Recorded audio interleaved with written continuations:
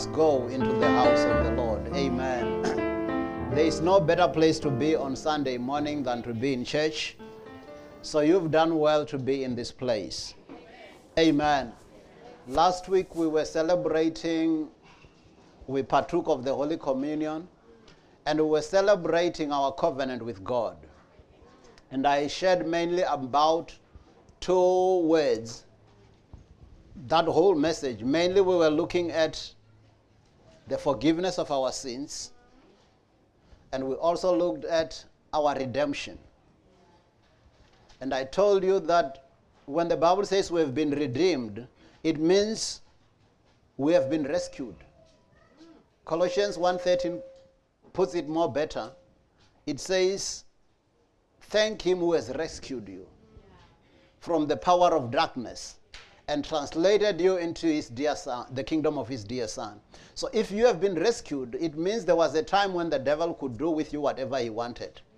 I told some of you last week that I wonder why the devil didn't kill me when he still could. Because there was a time when I was at his disposal before I was redeemed. That's what happens when people are captured. If you hear people being held hostage, it means your hostage taker can do with you whatever they want. But now I've been rescued. Amen. Can you tell your neighbor, now I've been rescued? So it means the devil cannot kill me through sickness. He cannot kill me through accident. He cannot kill me in any way. Yeah. I will have to depart like Paul, who says the time of my departure is at hand. I have completed my course. I have finished the race. So there should come a time when you know I've finished my race, I've completed my course. So actually Jesus even says this. He says, the evil one comes, but he has got nothing in me. I lay down my life. So, and he said, if I didn't want, you remember the story when they were coming to capture him? He said, if I didn't want to die, I could have called on my Father and he would have dispatched legions of angels to come and protect me. But I'm deciding to lay down my life. So that is what I'm calling redemption, meaning I've been rescued from the tyrannical rule of the devil. But the second word that's closely linked to that is the word justification. So that word to be justified means it's as if you have never sinned. So it's almost like, you know, there was this story, I don't forget that story, I think it was in the 80s or early 90s. There was this story about O.J. Simpson and the allegation that he killed his wife. And when the jury reached the verdict that he is not guilty, some of us felt, but it seems this man, you can see even in his face that this guy is guilty. But the jury says, not guilty. Amen. That's what happens when you are justified. It means the Lord says, not guilty. And the devil says, but we know she did this. We know. We've got all the proof. She has done this and this and this. She did this and this. All those horrible things. And the Lord says, show me. And then the devil goes there, looks around, nothing. Why? Because it's washed away. Amen. By the blood of Jesus. Amen. Amen. I told you that when something is washed away, you cannot unwash it. Amen. If there is a stain here and you wash it, it's washed. And that's what the blood of Jesus does. Amen. Cleanses us from all unrighteousness. So today I want us to look closely at this covenant that we have with God. By the way, when I am a covenant partner with God, it means you must think twice before you do anything with me. Because I'm not alone. Amen. Greater is he that's in me than he that's in the world. That's a covenant term. In other words, there is somebody on my side. So let's go to that Luke chapter 22. We read this one last week. I'll read 14 to 20 in the Amplified Classic because it was the time when Jesus was introducing this Holy Communion and the Passover. I told you that Jesus, as a Jew, he celebrated Passover like all the Jews who were celebrating Passover. But he was also supposed to be the fulfillment of Passover. You remember the scripture I read for you which says, Jesus, our Passover lamb, has been crucified. So Jesus, when he was planning to celebrate the Passover, it was almost the same time exactly he was going to be also sacrificed as our Passover lamb. So this is summarized in Luke 22:14-20, Amplified Classic. And when the hour came, so it had to be the right time, Jesus reclined at the table and the apostles with him.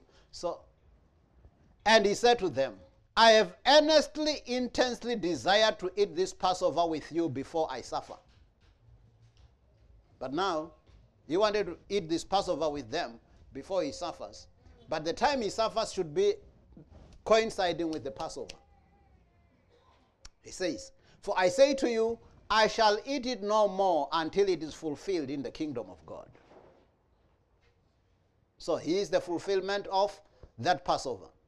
And he took a cup, and when he had given thanks, he said, take this and divide and distribute it among yourselves. For I say to you that from now on I shall not drink of the fruit of the vine at all until the kingdom of God comes. Then verse 19. Then he took a loaf of bread, and when he had given thanks, he broke it and gave it to them, saying, this is my body which is given for you. Do this in remembrance of me. So he gave us his body. That's why by his stripes we were healed. Amen. When they were wounding him and inflicting pain on him, it was so that he must take away my pain. Amen. It was so that he must take away my sickness. And in like manner he took also the cup after supper, saying, this cup is the New Testament or covenant ratified in my blood, which is shed or poured out for you. Now, I want us to look at this covenant today, the covenant of love. He says this cup is the new covenant or the New Testament. Did you notice? We usually say the Old Testament and the New Testament. So in essence, literally speaking, is the Old Covenant and the Old Covenant and the New Covenant. Amen? And the New Covenant has got to have better promises. But I just want to say to you how covenants work. Okay? So the whole issue of covenant was because even countries would be allies. When you hear that countries are allies and they are friends. So somebody is weak on something and strong on something. But the strength of this one is the weakness of the other one. And the weakness of the other one is the strength of the other one. Now it means together they are strong. You cannot defeat them. But the surprising thing with the covenant that we have with God is that God did not have any weakness. God did not have any need. God had everything. He was the all-powerful. And we had everything, every weakness, every sin, everything. That's why we don't understand this covenant. Because what is it in God that he had to cut a covenant and come and redeem us? It's because he so loved us. Amen? So that word covenant is the root word of that word. It's got the word to cut, which is, it's mainly meaning the agreement or the legal agreement or the contractual agreement. But then there was the implication of cutting a cut, like a cut. Because the blood, it was usually ratified in blood. You saw Jesus said, this is the new covenant ratified in my blood. You saw where we read that one. This cup is the new covenant ratified in my blood. So why there had to be a blood? I want to show you. You will see. You will enjoy this because that's why sometimes you would find people who are in covenant, they cannot betray each other. Because if they kill that one, it's as good as they have killed me. Amen? So when you are in covenant, you are saying all that comes against you, it's coming against me. So now imagine I'm in covenant with God and you want to come against me. You will be like Saul. You remember Saul, who later became Paul? The Bible says, Saul, Saul, why are you persecuting me? That's what the Lord said. When Saul was actually persecuting the church of God, God took it on himself that when you do this to this, you are doing it to me. And I like the words. it will be hard for you to kick against the pricks. Amen.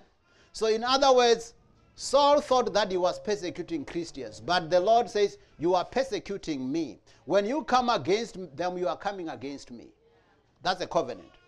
Now, I'll pick few aspects of a covenant so that you can understand and see why our covenant with God is such a great thing. The first thing that they would do in cutting a covenant, they would exchange their coats. Okay? And I will show you in scriptures. So they would exchange their coats. So when you change your coat, they were exchanging identities. Okay, by the way, can I ask you this question? When you guys are driving, those of you who are drivers, how do you know a traffic officer?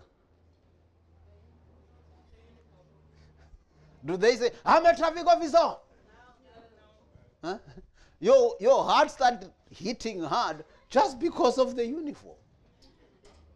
It means that the uniform is an identity. So imagine if I've got, Jesus exchanges his identity with me, his coat with me. Imagine what the devil's heart will be doing when he sees me. Amen? Because now I'm wearing the identity of Christ. It means the devils, when they look at me, they think that's Jesus. Amen? Because I've exchanged with him. So I will show you a lot of scriptures where you can see this exchange. Because I'm telling you, the first thing about a covenant, they would exchange identities. In other words, you become, all that I am, you become, all that you are, I become. Go with me to the book of 2 Corinthians, chapter 5, verse 21. And then we will do 1 Peter 2:24. And then we'll do 2 Corinthians 8:9. Okay. In all those three portions of scriptures, you are going to see an exchange. Tell your neighbor, you are going to see an exchange between me and Jesus. So now when we have exchanged, and now I put on the garment of righteousness. Amen? Because I've exchanged with him. So 2 Corinthians 5:21 in the New King James Version, it reads, for he made him who knew no sin to be sin for who? For who? So Jesus knew no sin. Jesus did not sin. But he took my sin. That's why on the cross, you remember, before he even went to the cross, I read this and I was reflecting on this. A lot of people had to say, this man is not guilty. He does not deserve to die. You remember Pilate says, I find no fault in this man for him to die. And the men who were on the cross with him, one on the other side, he said, but this man did nothing to deserve this death. Why? He had to be innocent and took my sin. Because if he had his own sin, then he would have died for his own problems. Yeah. Amen? So therefore, God made him who knew no sin to be sin for me. Why? Read. That we might become the righteousness of God in him. Amen. You see the exchange? Yeah. Okay. I was a sinner. I had the sin. He was righteous. He had the righteousness of God. You see that? Now on the cross, he said, I don't want these ones to die for their sins. Let me carry their sin. Let me carry their sin. That's why Jesus said, Eloi, Eloi, lama sabachthani. My God, why have you forsaken me? Because God could not fellowship with sin. But the sin that Jesus was carrying was not his sin. It was yours and mine. That's why we cannot afford to live in sin anymore. Amen? But then when he took my sin, what did he give me? So that I might become the righteousness of God in him. So I become righteous. So when I say I'm righteous, I'm not boasting. I'm just saying who I am in Christ. Amen? Amen? Some of you say, no, we are all sinners. It's done for me. Amen. He took my sin and he gave me his righteousness in exchange. Amen. You see that covenant? Let's go to 1 Peter 2:24. You will see another exchange. This one, I looked on it. I was just excited in my spirit. You know, sometimes some of the things, they come early hours of the morning around 4 o'clock, and then you've got this, and you really feel excited about it. So then I looked for this. I found in the Voice. I liked it in the Voice translation. 1 Peter 2:24, but it's also good in all the other translations. I just like it more in the Voice. It says, he took on our sins in his body. So whose sins did he take? So you see an exchange. He took my sin when he died on the cross, so that we,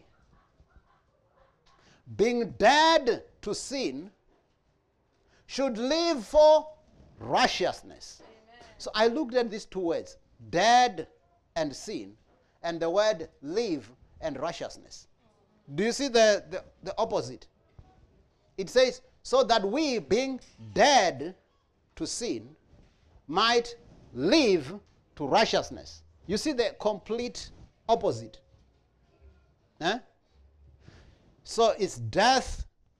That's why he has redeemed me from the law of sin and death. So it's dead to sin, so that I might live unto righteousness. As the scripture says, through his wounds we are healed. So he took my sickness and he gave me divine health. That's why it's not right for the devil to make me suffer sickness after Jesus has carried it. Amen? Amen. So fight for your health. Say, by the stripes of Jesus I'm healed. Amen. Just as much as you fight to say that I am the righteousness of God in Christ and sin does not have dominion over my body, similarly, sickness has got no dominion over my body. Of course, the devil will try and inflict sickness on your body. Reject it. And say, I thank God for the complete work on Calvary. The Lord has redeemed me from the curse of the law. Jesus took my sin and he took my sickness.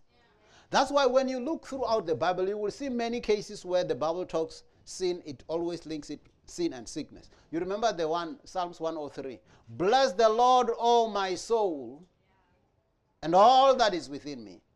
Who does what?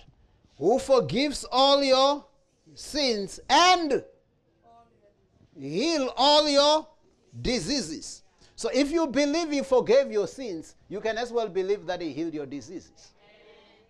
That's a package. Amen? So if you say, no, Pastor, sometimes you see there are some sicknesses that God is using to teach us. You think there is not enough scriptures to teach you? So the teaching guides, the teaching aids are finished. Now we need some sickness to teach you. Isn't that what teachers do? Usually they will say they've got teaching guides, and so so they would even want a certain study guide or a certain teaching method. This is how the Lord rebukes us, through his word. And he cleanses us through his word. The Bible calls the word of God the cleansing of the water by the word. Jesus says, sanctify them through your word. John 17. Your word is the truth. That's what he uses to cleanse me, not sickness. Amen? So it says, as the scripture says, through his wounds you were healed. So it means if he wanted to teach you through sickness, then he should not have put your sickness on Jesus, because now it's double jeopardy. By the way, in labor law, we've got a thing called double jeopardy. If at your work, just making you a bit wiser, if you have a transgression and then you are disciplined for that, they can't now do another thing to still discipline you for the same thing. It's double jeopardy. You have already sanctioned me. Amen? So, if Jesus has carried my sin, if Jesus has carried my sickness, Do I still have to carry any of those? But the devil would say, you still have to carry it. The devil will even say to you, Pastor, do you think sickness is real? Sickness is real. Do you think Jesus died for an unreal sickness? He died for the very real sickness you're talking about. I'll show you as we proceed. 2 Corinthians 8 verse 9, NIV. I want to show you another exchange. Because I'm saying in covenant there is an exchange. Now, this is another controversial one. Because there are people who believe that to be close to God you must be poor.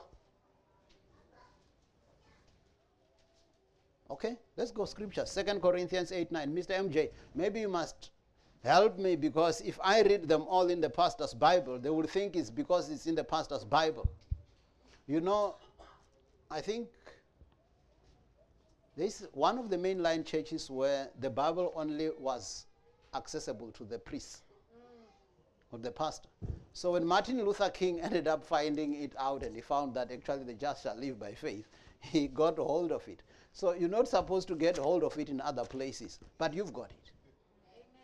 Amen? You've got it. So we will not keep some secrets away from you. We tell you everything because it's in your Bible. And go and enjoy it. So 2 Corinthians 8, 9, NIV, Mr. MJ. For you know the grace of our Lord Jesus Christ, that though he was rich. Okay. Though Jesus was Rich. Rich. What happened? Yet for your sake. For your sake. He wants to change an identity. What did he do for your sake? He became poor. Okay. He became poor so that you must continue to be poor. No. How read that down? That's why I want you to read in your Bibles. So he became poor. Why? So that through his poverty might become rich. Okay. Can we all spell the word rich? R-I-C-H. Is the opposite of the word poverty. Amen? But Pastor, you've got to be realistic. How more real can you be than just agreeing with the master? He says, even though he was rich, for my sake, he became poor, because it was an exchange, so that I can have access to all the glorious riches. That's why we say, the Lord is my shepherd, I shall not want. That's why we say, my God shall supply all your needs according to his riches in glory by Christ Jesus. It means now he has opened for me an avenue for all these glorious riches, so that I can be a partaker of the inheritance of the saints in the light. So there's so much that God has in store for us. I'll show you as we go down. But let me take a second element of what they do when they cut the covenant. They would exchange weapons. So instead of exchanging weapons, then the belts, you know the cowboys. Some of you have seen the movie of the cowboys. They've got belts, and those belts usually hold what? Guns. Okay. So now, when they cut covenant, they would exchange belts, which is a sign of saying we are exchanging weapons. So they will in essence say, your enemy is my enemy. I'll show you in scripture. Okay, let's go there. Exodus 23:22, Amplified Classic, Mr. MJ. I want you people to see, God is so much covenanted to us that he has decided my enemies become his enemies. So watch out. Because read, Exodus 23:22, Amplified Classic, Mr. MJ. But if you will indeed listen and obey his voice and all that I speak, then I will be an enemy to your enemies and an adversary to your adversaries. So he's saying, I'm in covenant with you. There is no way that they can be your enemies and I just watch by. exchange of weapons. So let's do it in the NIV, because I want to pick it to 25 and 26. Again, you will see that exchange continuing. Let's do it in the NIV. Exodus 23, 22, and then I'll link it with 25 and 26. So when he says, I will be an enemy to your enemies, so do you think then I still have business hating my enemies? No, you've got no business hating them. Because they are making themselves enemies to God. And God will handle it. Amen? So you must just love them. That's why the Bible says, love your enemies and pray for them. Amen? Love your enemies and pray for them. Don't try and pay revenge yourself. Because the Lord says he will be an enemy to your enemies. Do it in the NIV. If you listen carefully to what he says and do all that I say, I will be an enemy to your enemies. Mm-hmm. And I will oppose those who oppose you. Hey, imagine being opposed by God. So better don't oppose me, because if you oppose me, what will happen? The Lord will oppose you. That's what he's saying.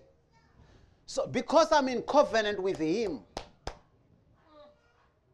you can't do things to me and the Lord just watches. Amen.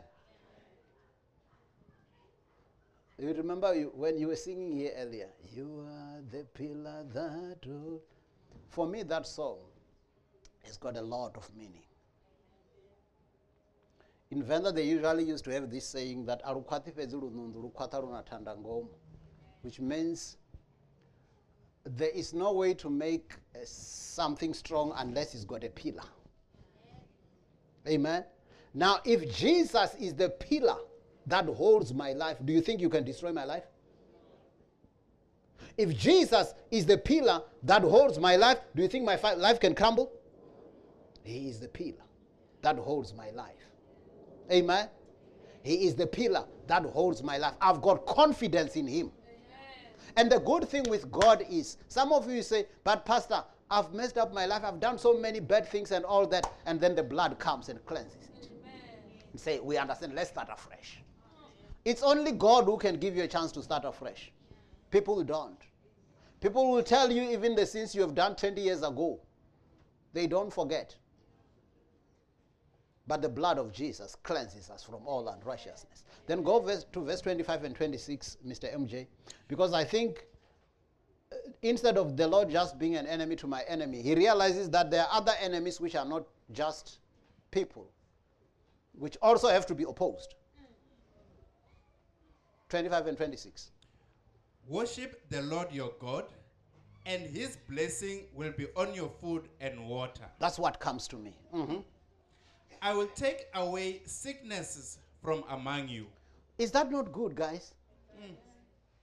Him taking away, this is one of the verses I confess for myself. I say, I told you that if you want to, don't wait to be sick to talk about healing. Confess it all the time. I've made it this decision. Every day of my life, I thank God that I'm healed by the stripes of the Lord Jesus. I keep on speaking what God has said so that that word will keep on working in my body. It's like a vaccine. Amen? So it prevents that sickness from coming. So when it says, I will take sickness away from among you, I say, Father, I thank you that you have taken sickness away from among us. Sickness is terrible. And it's good that the Lord decides to take it away. We cannot be friends with sickness. Some of you nurse your sickness because you want people to feel pity for you. Huh? Because if you don't, okay, there's this thing that sometimes people feel, people don't take care of you. So, but when you are sick, now you get all the attention. I rather not have people take care of me, but I can't exchange that for sickness. Like I once heard somebody saying, okay, Yeah, I hope at least I know the person is not here. So the person was just telling me how good it is to be in a private hospital, like Blauberg Hospital. You've got your private ward there. You've got your, it's looking very nice. It's fine, but I thought I don't have to enjoy that. It's like when people, that there was another time when they were burying somebody with a nice casket.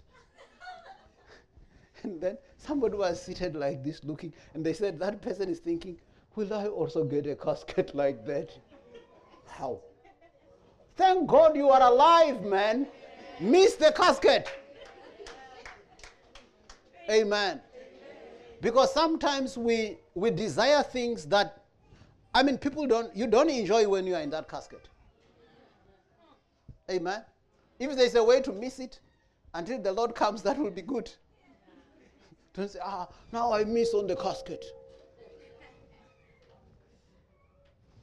Okay.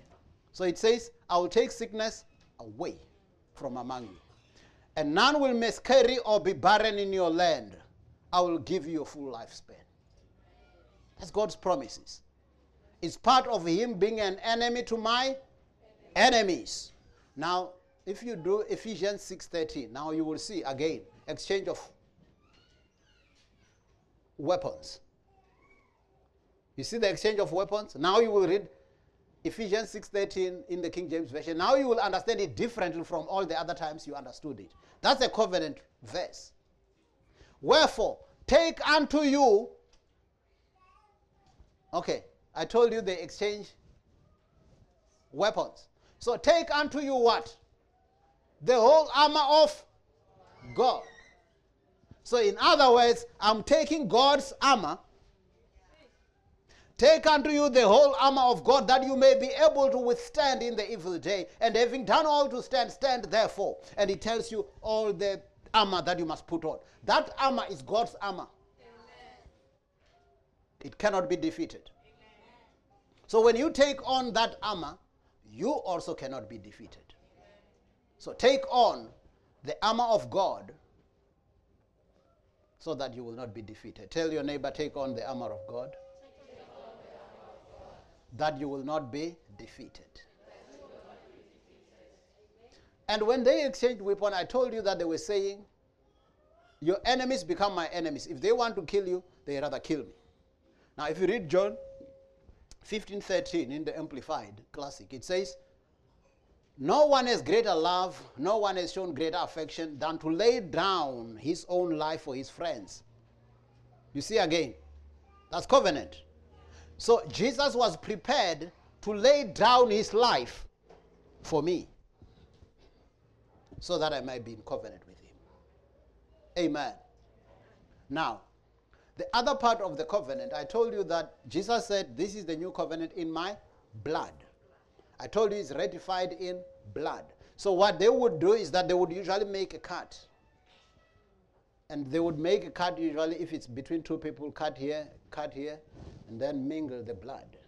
You say, Pastor, there's HIV. You better be careful who you get into covenant with. Amen? Because how can you say there's HIV when you say this one is your covenant partner? Okay? So they would mingle the blood like that. The issue was so that it's like when they attack that one, you feel you are being attacked. So your blood flows in their veins. So that's when he lays down even his life for my sake. That's why the Bible says, I've been crucified with Christ.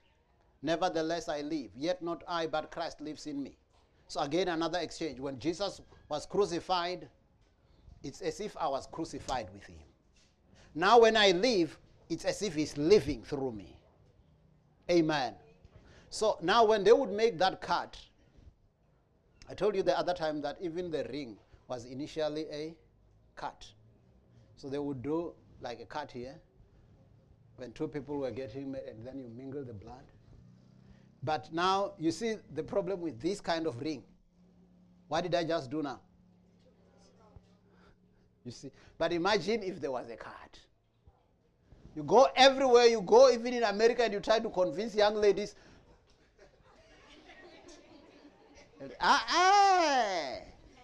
You are already in covenant. You see? But now with this one, I'm free again. The original one is that card, and it becomes a seal. So I told you the other thing about a seal, it was not only, it's not meant to basically expose you to say you are already in covenant, but it's also an issue of saying when you put a seal or a card, you are actually identifying what is yours. I told you some of us who grew up in rural areas, our mothers, they knew how, our grannies, they were wise. Because you know, you would find that in a family there are so many hens, so many chicks. And you know how they used to know which one belongs to who? Because, I mean, if you say, I've got a white one, a white hen, and the other one is striped, the other one also has got a white hen, the other one stripes, and they are all in the same place. So how are you going to know them? They would seal them.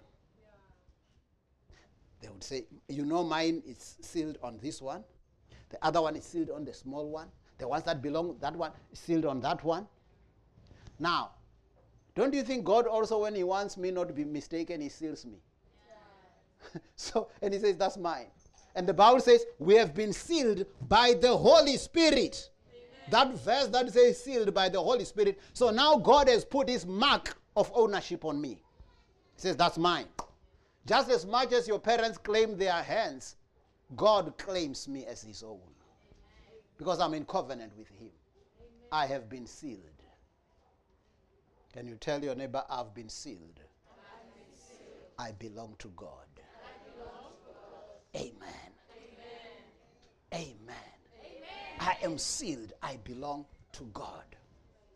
Now, the other thing they would do when they were cutting a covenant, and you can see all these things are happening with us and Christ, they would exchange names. Okay? So the one way, the easier one, you know, this one you still do. You know, sometimes you would find somebody get married. By the way, some of you don't know my wife's real surname. Why? Covenant. Amen. Covenant. Amen. Now, she's taken my... That's covenant. So now, you would sometimes get a double-barreled surnames. That's another illustration to say, these are two families coming together. Amen. So the exchange of names, even with us. Do you know when I say you are a Christian? What am I saying? You are a Christian. You've got the name of Christ in you. I just wonder those Christians who say, I'm a Christian, but I'm not born again. How possible is that? What kind of a Christian are you without a Christ? Can you have Christian without a Christ? You've got to have Christ first before we can call you a Christian. Christian. So that's taking his name. I told you, when I took his name, I also took his identity. So I told you, a traffic officer, when they are wearing their uniform, does it matter the size of a traffic officer? Some traffic officers are short. Some of them are actually shorter than most of you. Mr. Mushaganyi, some of them are shorter than you, isn't it? But even, no matter how short they are, if you're coming with your car, and then they do this. You've got to do that. Even if you're coming with a truck, sometimes you've got code 14. Those ones that don't turn well and that don't stop well. If he sees, usually they would do that. They show you from a distance, we want you. Now you've got to change all your gears. Because the traffic officer says, stop. He's wearing an identity. And the reason why you are afraid of him is not because of him. is because of the power behind him. So the devil also, when you go there in the name of Jesus, and he looks at you and see you look like Christ, then he's got to obey. Amen. He's got to obey because you are in covenant. Amen. So the other thing they would do in making covenants, let me pick up speed a bit. So they would make promises to each other. Okay? You make promises. That's why even in weddings we usually make people make vows. Okay? That's a covenant. In other words, you say, I'm saying this, I'm committing myself to this. The other one says, I'm saying this, I'm committing myself to this. Now, if you go to the book of Hebrews, chapter 8, verse 6 and 7, and then 2 Peter 1:4. Hebrews 8, 6 to 7, NIV. It says, but in fact, the ministry Jesus has received is as superior to theirs as the covenant of which he is a mediator. It's superior to the old one, since the new covenant is established on better promises. Which means when a covenant is cut, there has to be promises made. So it says Jesus is the mediator of the new covenant. So when he is a mediator, he stands between me and God. So to God, he is my priest. He takes my things to God as a priest. To me, when he gets the message from God to me, then he becomes an apostle bringing the message to me. So that's why he is a priest and an apostle of our faith. Amen? So in other words, there are things that I want him to take to God, but there are also things that God wants him to take to me. Amen. So it says he's a mediator. He's in between. So imagine Jesus who has already died for you and he took your sickness. Don't you think he will defend your sickness, your healing? And says, no, it's not right. I already carried this. I already carried this. This one has to be healed. Amen? It says he's a mediator of the new covenant, which is established on better promises. So there are promises that are made in a covenant. It says, for if there had been nothing wrong with that first covenant, no place would have been sought for another. Now 2 Peter 1:4, Amplified Classic. 2 Peter 1:4, Amplified Classic. Again, look at these promises. By means of this, he had bestowed on us his precious and exceedingly great promises. What was he doing? So when he was making promises, it's because he can't just be in covenant with me and he leaves me as I am. He's got to promise me something. He's got to promise me something. And when he promises it, you know, the other thing with the covenant and why blood was shed, because sometimes when you are promised something and you don't know if this person will do exactly what they are saying, because some people sometimes promise you something and they say, I was joking. Just when you get excited, isn't it? They tell you something, they will give you something, and when you, I was joking. Now, in covenant, it doesn't work like that. Blood has to flow to show that you're not joking. Amen? So they had to have blood. And now when the blood of Jesus is shed, do you think God can say, I was joking? No. There's a lot at stake here. That's why now 2 Peter 1:4, Amplified Classic. By means of this, he has bestowed on us his precious and exceedingly great promises, so that through them you might escape by flight from the moral decay, rottenness, and corruption that is in the world because of covetousness, lust, and greed, and become sharers, partakers of the divine nature.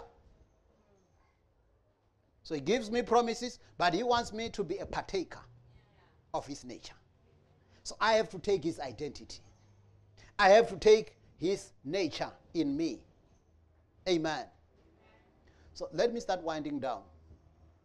Still have a few more things to tell you, but let's try to begin our descent.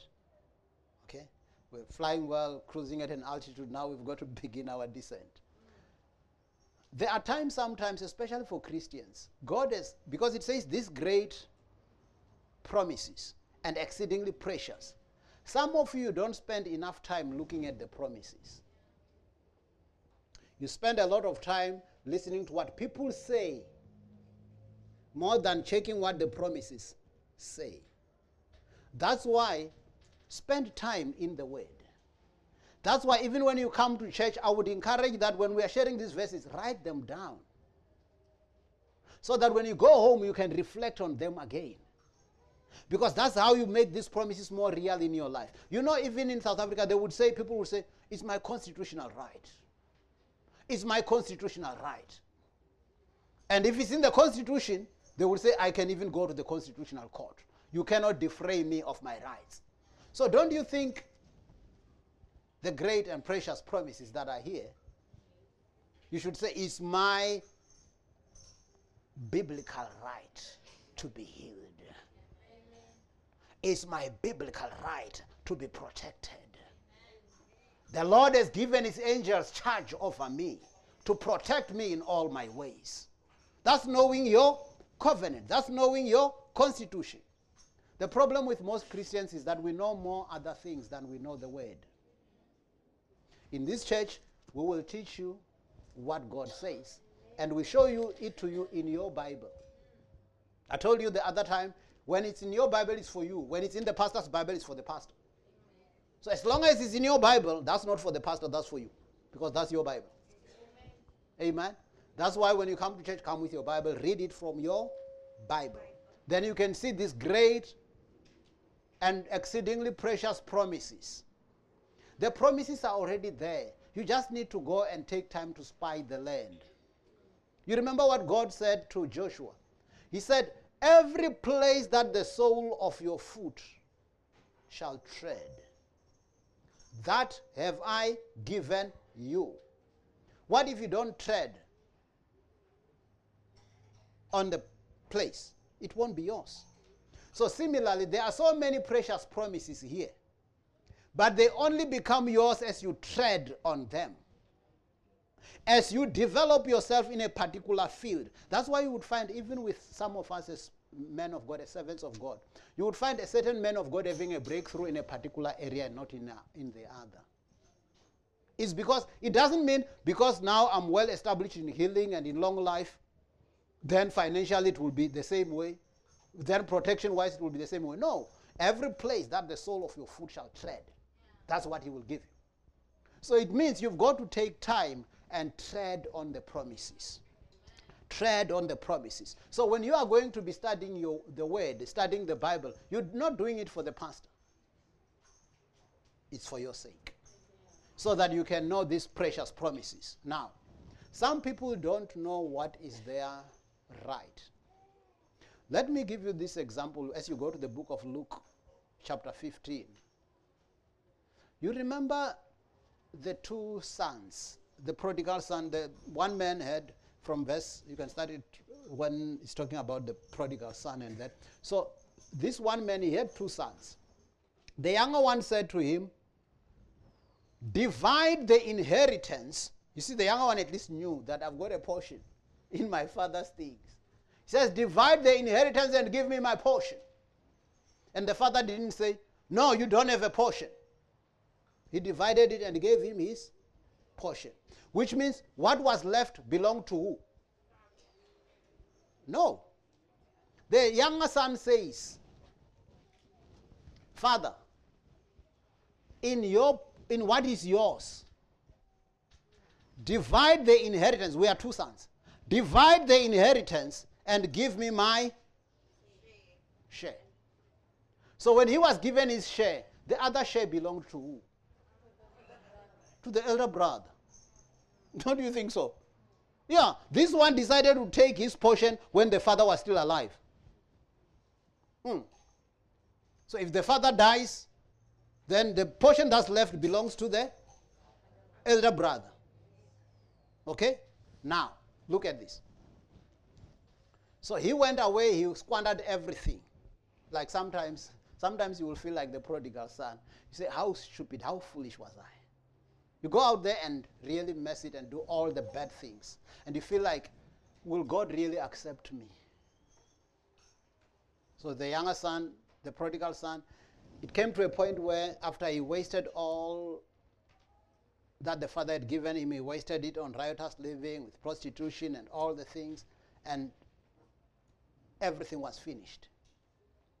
The Bible says there was a time when he was even trying to get a job just to feed pigs, and he would think that he can get some food from, you know how smelly the food of the pigs are.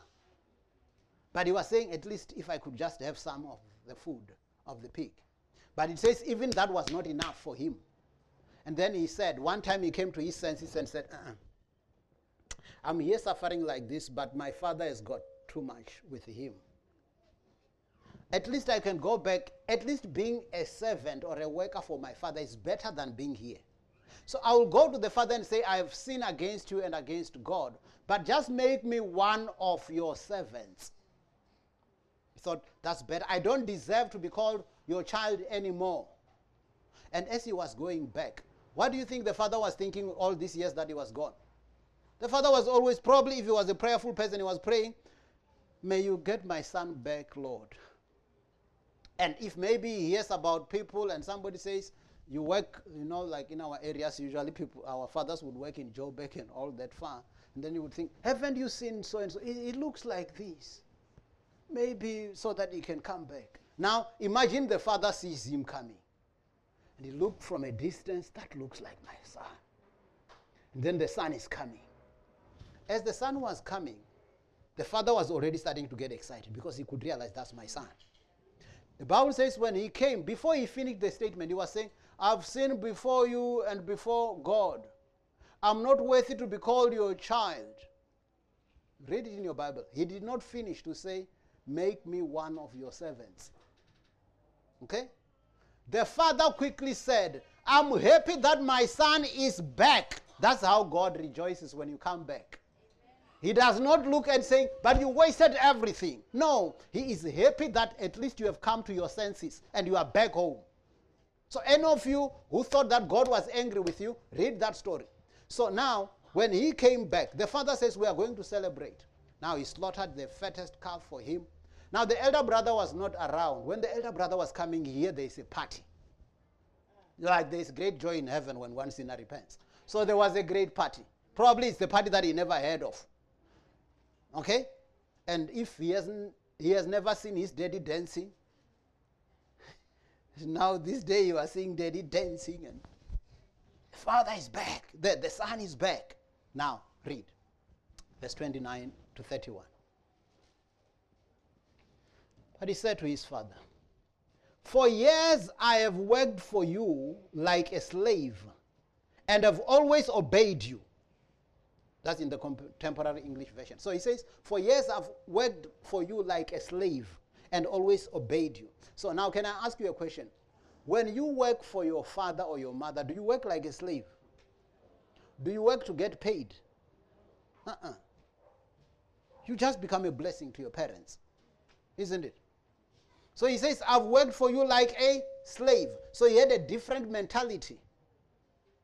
And he says, but you have never even given me a little goat so that I could give a dinner to my friends. This other son of yours wasted your money on prostitutes, and now that he has come home, you ordered the best calf to be killed for him for a feast. His father replied, my son, you are always with me, and everything I have is mine. Read your Bible. My son, you are always with me. I can do with my own things the way I want. You can't question me.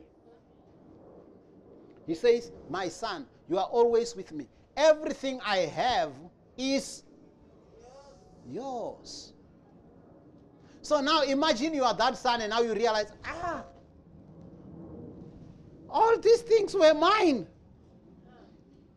I could have feasted a lot, man. I could have had a lot of parties. That's what's happening with some Christians. You don't know that is yours. already.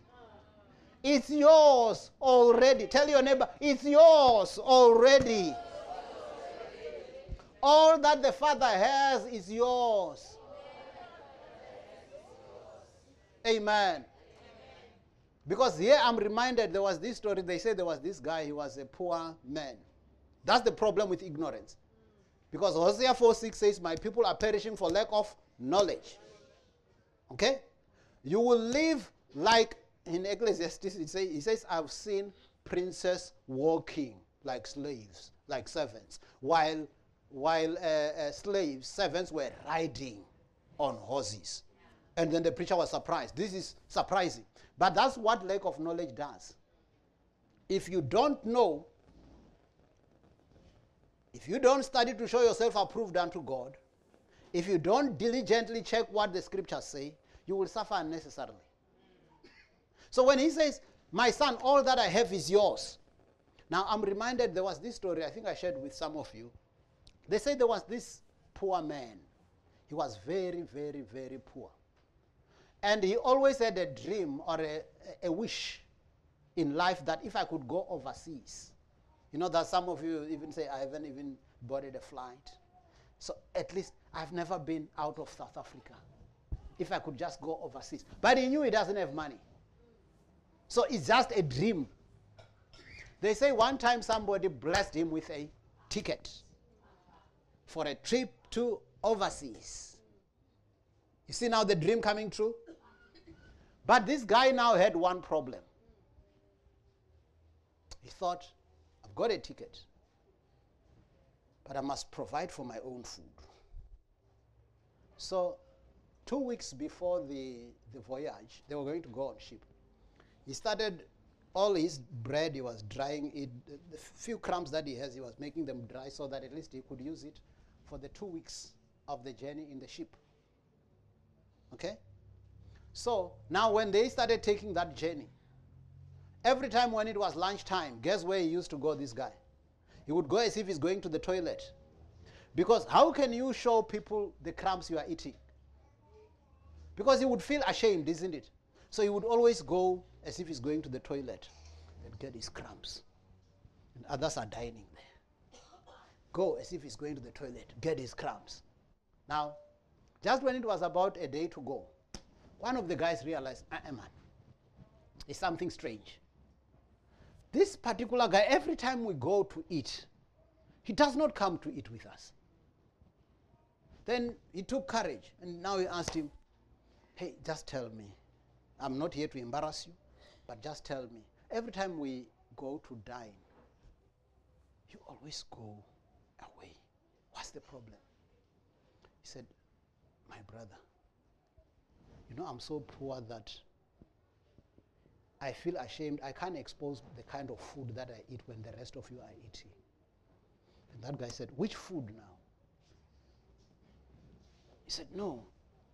Isn't it all of you came with your own food, nice food and all that? That guy said, do you have a ticket? Yes, I've got a ticket for this journey. But the ticket includes the food. And then it means all this time you were feeding on crumbs when you could have been dining with the rest of the people. That's what lack of knowledge does. So he thought that the others were dining because they had added something. You know, sometimes you must ask. Because some of you, when they're offering the food, you say, even in the flight, no, I'm fine. I'm fine. But maybe ask them first, is it included in the ticket? Because if it's included, maybe you must dine.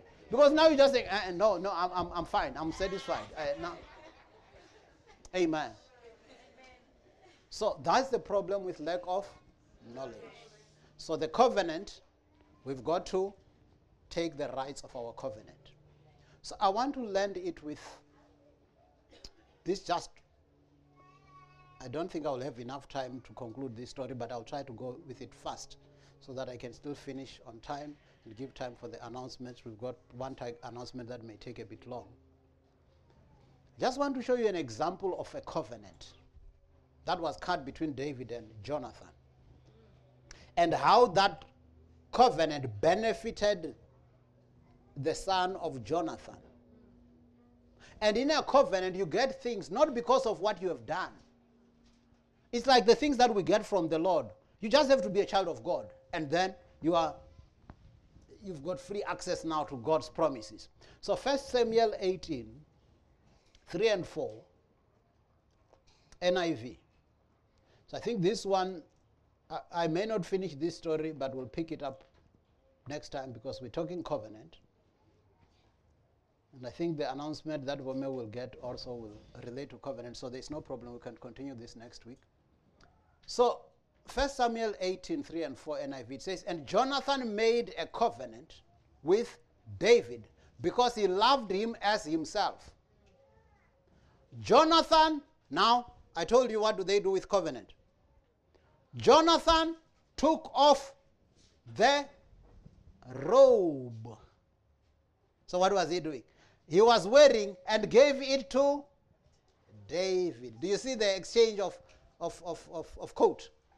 So he took his coat and gave it to David, along with his tunic, even his sword, his bow, and his belt. You see the things I was telling you there in scriptures? Isn't this what I told you in the beginning? What they were cutting covenant. So he took his robe, which represents his identity, and he gave it to David. But he also took his sword, his bow, and his belt, and gave them to David. So he was in essence saying, I'm in covenant with you, your enemies have become my enemies. I will always be by your side. Now, 2 Samuel 9, 1 to 13, we'll not finish this one now. Sometimes later after Jonathan was dead, David still remembered, I have a covenant with Jonathan. I don't think I've done enough to please Jonathan. I don't think I've done enough for my covenant partner. Now David asked, it's 2 Samuel 9, 1 to 13 NIV. David asked, is there anyone still left of the house of Saul to whom I can show kindness for Jonathan's sake? Now there was a servant of Saul's household named Ziba. They summoned him to appear before David, and king said to him, are you Ziba? At your service, he replied. I like people like Ziba, man. When the pastor talks, we say, Pastor, at your service. At your service. Imagine your parents are calling you, they want to send you at your service. The parents will enjoy that. So he says, at your service, he replied. The king asked, is there no one still alive of the house of Saul to whom I can show God's kindness? Ziba answered the king, there is still a son of Jonathan. He is lame in both feet. So you know what Ziba, I don't know, I'm just thinking. Ziba is thinking, I mean, if somebody, the question was, is there any relative of Saul who is the son of Jonathan that I can show kindness? The answer was supposed to be, yes, there is Mephibosheth. That's the answer, isn't it? But why do you think Ziba says? There is a son, he said, he is, where are we? Verse, Ziba answered, there is still a son of Jonathan. He is lame in both feet. What does being lame in both feet have to do with being a son of Jonathan? Nothing, isn't it? Now, he goes further. David had him brought, verse 4. Where is he? The king asked. Ziba answered, he is at the house of Machir, son of Amiel, in Lo-debar. So the king had him brought from Lo-debar, from the house of Machir, son of Amiel. When Mephibosheth, son of Jonathan, the son of Saul, came to David, he bowed down to pay him honor. David said, Mephibosheth, at your service. I like this. At your service. Children, when your parents call you, blessing, at your service. And I would wish, even here in church, when I call you say, Pastor, at your service. Sounds nice. He replied. Then David said, don't be afraid. David said, for I will show you kindness for the sake of your father Jonathan. David didn't say, but you are lame. How will I help you? He says, for the sake of your father Jonathan, I'm going to show you kindness. I will restore to you all the land that belonged to your grandfather Saul. And you will always eat at my table. You see covenant. You see promotion. I mean, this guy, probably Ziba was thinking, I'm not lame. Why don't you just get me in there? King, why don't you just get me in there? You may not be lame, but we've got no covenant with you. Yeah. Amen? Yeah. The covenant is with Jonathan. So now he says, you will eat at my table. Mephibosheth bowed down and said, what is your servant? What should that you should notice a dead dog like me? You see, this is how God dealt with us. Where sometimes you felt like you are unworthy. Why would it be that God would just really be so much caring for me?